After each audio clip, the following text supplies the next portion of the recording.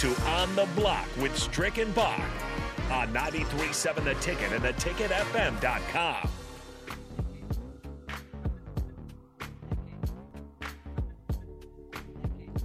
We're back on the block with Strick and Bach on 93.7 The Ticket. I'm Jake Bakoven, broadcasting from home once again today. Big Sky back in the studio hanging out with me in the Ticket water cooler portion of the show till we invite Strick in here at the top of the hour. Also wanted to tease, we also have Chris Bassnett of the Lincoln Journal-Star joining us about 4:25. He had a very interesting article, if you missed it, breaking down the extension that was quietly signed for Coach Hoiberg in 2020, which lets us know that the buyout would be $18.5 million if he were let go following this season. So that seems even more and more unlikely. I don't think it's necessarily quite time for that, but of course Sipple kind of had an article over the weekend after the tough loss at Rutgers to say maybe we should start kind of looking at that, as he wants to hold to his preseason stance, I guess, of that it wouldn't be fair if he didn't hold Hoiberg to a high standard. So I think that we all want to see that. We all want to watch the Nebraska basketball program grow,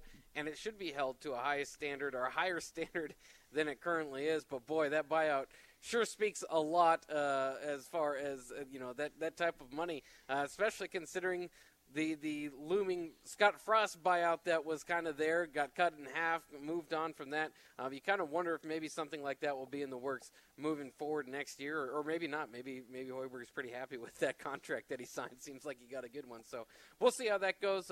Those guys will be joining us again in the next hour. But first, I did want to run through what happened last night with Big Sky. Well, again, we'll talk more about it later with Strick. But Georgia winning their first national championship since 1980, the days of Herschel Walker running over Notre Dame back in the day and winning that championship. And Vince Dooley, obviously, made an appearance last night. That was kind of cool to see a guy that won a national championship that long ago, still kicking around, still finally being able to see Georgia get the championship. And Stetson Bennett is kind of the story there. Walk on, had to leave Georgia, got a scholarship to come back, and then just kind of unexpectedly took the job from JT Daniels there, and went on to win this national championship. A lot of adversity throughout that game last night. Some people getting tired of seeing the SEC in it, but again, after watching that type of matchup, I think we had the two best teams there in a great game. Did you have fun watching that, Big Sky? Yeah, I thought that the two best teams were probably in it this year, given what we saw in the semifinal. I don't know if having an Oklahoma State in over Cincinnati would have changed the outcome. I don't think Notre Dame. I mean, Brian Kelly told us Notre Dame wasn't on that level when he went and took the LSU job. So, yeah, I absolutely think that given the game we got, that was the best national championship we could have seen. Let's just be thankful that it wasn't an all-SEC playoff. That's kind of where I'm at. If two SEC teams make the playoff and then earn their way to the national championship, it's a lot more palatable than a Alabama, LSU, BCS made national championship where it was only the SEC was given the opportunity. So I'm okay with no SEC fatigue necessarily from me. I just hate the conference. I don't understand how you hate that conference. That conference is incredible to watch. Fun, hard hitting, the best football in America, I believe. And we'll talk about it more later too. I don't think there's any room for any SEC deniers at this point in time. I mean, I know you might get tired of watching now the third all SEC championship over the last 10 years. I was trying to think back to when Alabama LSU did. I think it was 2011, if I remember correctly. But in any case. It's just incredible to watch. And since 1998 now, I think that's 6 SEC teams that have won titles. So all that talk about it, well, it's just Alabama. Then you take Alabama completely out of it. The next closest conference with the amount of schools winning national titles out of that, I think is 2. I think it's the ACC over there with obviously Clemson and Florida State with their success that they've had. But, it's been tough going for Florida State as of late. But, some teams rise and fall in the SEC, but that is one heck of a conference. It's fun to watch. And last night was fun to watch. It was kind of weird. Alabama struggled all season with kind of common opponents and, not closing out games quite as well as Georgia had. So you kind of feel like the best team won at the end of the day. But obviously, having seen Alabama beat Georgia in the SEC title game, along with the fact that they're just an absolute dynasty, I think you still had the underdog role there in the form of the Georgia Bulldogs, and Stetson Bennett, being a big part of that. And that's why I doubted them going into that game.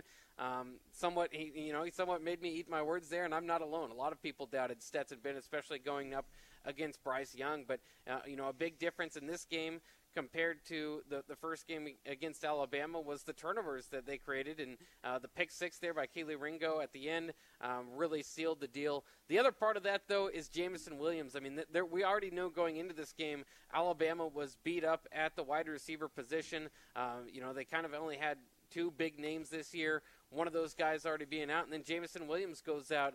Do you think that affected the game pretty significantly? Were you expecting Alabama to win until Jameson Williams went out? Well, like I said yesterday on air, that I expected Bama to ultimately emerge victorious last night. But I didn't see Jameson Williams leave the game and go, well, Alabama's toast. And I'm not going to act like they're a poverty program that can just immediately slot in a brand new 4-star or 5-star athlete in that spot after Jameson Williams left. I think it obviously played a role with Bryce Young because he's got chemistry with Mechie, he's got chemistry with Williams. To not have either of those guys available is going to be tough, but he still had Slade Bolden, so and he still had his top 3-round tight end in Billingsley. Yeah. So let's cool off on the excuses for Bryce Young, who I'm a noted denier on. I made sure that was well known yesterday. I don't know if he was necessarily the Heisman worthy player on that Alabama team. So did it affect? Who would you have given the Heisman to? Anderson. Oh, Will Anderson still. Okay. Yeah. Fair. And he did show out as the best player in that game, I thought. I also thought that Robinson kind of showed that all he needed was more opportunities during the regular season. I heard all season from this Alabama fan that I know that they don't have a run game, and Bryce Young's really doing this all on his own. No rushing attack to speak of. And you watch the semifinal game, you watch the national championship last night, and Robinson he looks like a dog. And you have a 5-star, former number 2 overall player in the country in Trey Sanders, and you don't really feel bad for Alabama if you can't make it work with those guys, then you shouldn't get to have it then. But again, Alabama, even with the wide receiver injuries that they had, still had the weapons to win the national championship game, and I'm not giving them a pass simply because they had 2 injuries. Everyone deals with injuries. Yeah, that's certainly the case, but I thought it was kind of a swing. And I hate when that happens in championship games. I always go back to Ted Ginn returning the kick return for a touchdown when Ohio State, and that's when they peaked. He got hurt celebrating, and Ohio State was out of that game. Back in the day, I think that was against Florida. But you hate to see those type of things. Colt McCoy is another one. When he got hurt, I thought that they were on their way to beating Alabama in 2009. You don't think? No, Buck. No, they were not. You don't think David Ash is a bit of a drop-off from Colt McCoy? There's a drop-off, but Texas was going to get manhandled in that game. They were in the game. I think they might have even been pretty close to leading it. I don't remember exactly what the score was. You've clearly gone and replayed this game in NCAA 2010 and convinced yourself that Texas had a chance. Texas had no shot in that game. Oh, they absolutely did. Like, David Ash almost led them back to win that game. This is revisionist history from Jake Bachoven today. Oh, all right. We'll run down that score and see kind of what it was when Colt McCoy. I would just like to point out. I'm a big Colt McCoy guy. I'm going to say this confidently while also letting everyone know that I did have a concussion for that month because I cracked my head open for the Big 12 championship game. So I was concussed as a 9-year-old when that, or 10-year-old when that game happened. But I don't think Texas had a chance. Yeah, we'll look it up and see what it was. I think it was a close game regardless. And I'm a big Colt McCoy guy. I thought remember that year that Sam Bradford won the Heisman, won the Big 12 championship, all because of a 3-way tie between him, Graham Harrell, and Texas Tech, and Texas and Colt McCoy. And it was just like some rule that allowed whatever the tie-breaking rule was, because they all split from one another, is that Oklahoma was able to go to the Big 12 championship. And because of that extra game, Sam Bradford won the Heisman. And, I don't think Colt McCoy had any, pro prospects the same way that Sam Bradford did. So I don't think it changed the number one pick trajectory or anything like that. But I think Colt McCoy deserves a Heisman and deserves if he got another go at it back in the day, that national championship. But I'm not a big Texas fan either. I just like Colt McCoy for some reason, just because that's just the way I see it. It's not necessarily cheering for him or anything. That's just how I saw it. In any case, let's run through modern-day college football because that's the story of the day. Top 25 was out, the final top 25 polls. I'll just go through kind of the notable ones. It was an interesting year. Of course, Georgia finishing number one. We know that. Running at the top five is Alabama, Michigan, Cincinnati, and Baylor. It was cool because this year has just kind of been unpredictable. A record 14 teams who are not in the preseason top 25 finished in the top 25 this year. Running at the top 10, Ohio State, Oklahoma State, Notre Dame, Michigan State, and Oklahoma. So that gives you 3 Big Ten teams in the top 10. Ole Miss, Utah, Pittsburgh, Clemson, Wake Forest, Louisiana, Houston, Kentucky, BYU, and North Carolina State are your next 10. And then Arkansas, Oregon, Iowa, Utah State and San Diego State round out the top 25. Always I like to kind of do my microscope of what's going on in the Big Ten West. As we know, not the best division in football, but it's what Nebraska has to overcome before they can start climbing up these rankings. The best team in the Big Ten West this year, highest ranking team, did finish was Iowa at number 23. Wisconsin, Minnesota, Purdue finished in that order in the others receiving votes category, what would be 27th, 28th, and 29th. And so it's kind of interesting because Nebraska obviously didn't receive any votes, not anywhere close with their 3-9 record. But Brett McMurphy had him in his way too early top 25 going into next year. And I immediately scoff at that. I don't know if I'd put him in my top 50. But then you just kind of see that grouping of the Big Ten West and how the nation sees the Big Ten West. And the fact that Nebraska wasn't too far from those teams this last year gives you a little bit of hope. But then, of course, closing the door on that is the other part of it is that, close as they may want to be, Frost has really struggled of beating the Big Ten West. He's been close, but that doesn't quite do it for as far as getting him there. What do you think about some early preseason top 25, 25th ranking out there in one poll for Nebraska? I think that's just blatant clickbait, and I think a lot of Nebraska fans have called it out for what it is. You can't reasonably – I don't know what argument McMurphy made to say that a 3-9 team that lost its starting quarterback, its leading receiver, and a lot of key pieces on the defense, I don't know what argument there is to make that team is going to be a preseason top 25 team. Now, I'm anti preseason rankings. I'm one of those people that believes you shouldn't rank anybody until week 6 so you can get a proper feel for it, because that is one way the SEC stays king, is artificial preseason rankings. What are you talking about?